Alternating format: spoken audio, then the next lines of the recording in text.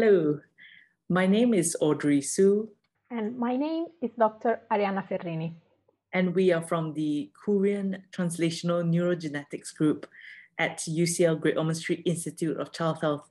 And we'll give you an overview of our recent paper published in the August 2021 edition of Developmental Medicine and Child Neurology. The paper covers current advances in the development of precision medicine approaches for childhood movement disorders. So firstly, what is precision medicine?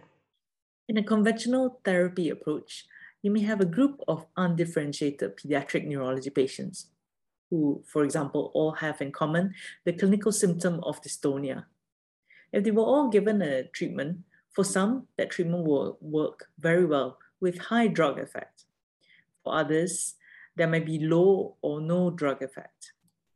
This may be down to the underlying etiology, genetic background, and other epigenetic environmental factors. The concept behind precision therapy is that the stratification process for patients is better with more detailed, accurate clinical history and examination, also called deep endophenotyping, advanced neuroimaging and other diagnostics, and advanced genetics. A more precise treatment that targets the underlying disease mechanism can then be designed and delivered so that there is a higher chance of patient receiving a targeted, efficacious treatment.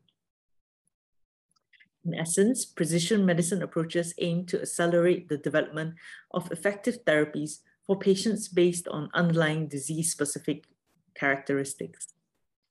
This is particularly important given the vast majority of childhood movement disorders continue to have poor outcomes, with symptomatic relief or palliation being the only therapeutic option for most, rather than disease modification or cure.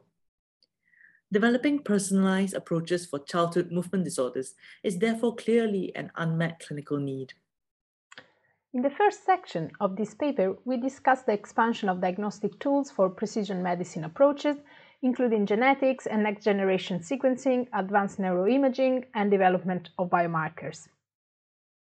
We also highlight the challenges in developing precision medicine for genetic movement disorders, which include the difficulty in accessing the brain, lack of good outcome measures, and challenges in undertaking rare disease natural history studies in globally dispersed patients.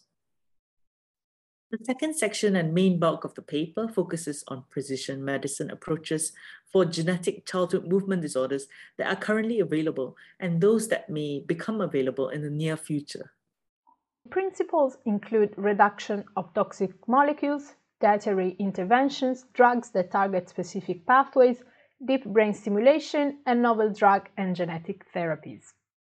We have also included a comprehensive summary table in the supplementary data with more details of the various individual conditions and precision treatments.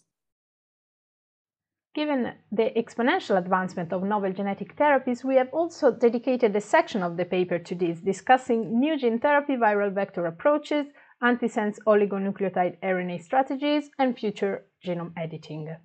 Finally, the paper ends with a pragmatic approach for acceleration of precision medicine, including the role of the clinician and scientist, as well as the community and wider society.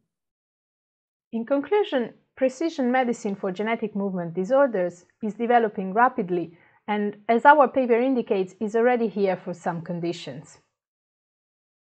Accurate diagnosis, disease-specific outcome measures, and collaborative multidisciplinary working will accelerate the progress of such strategies.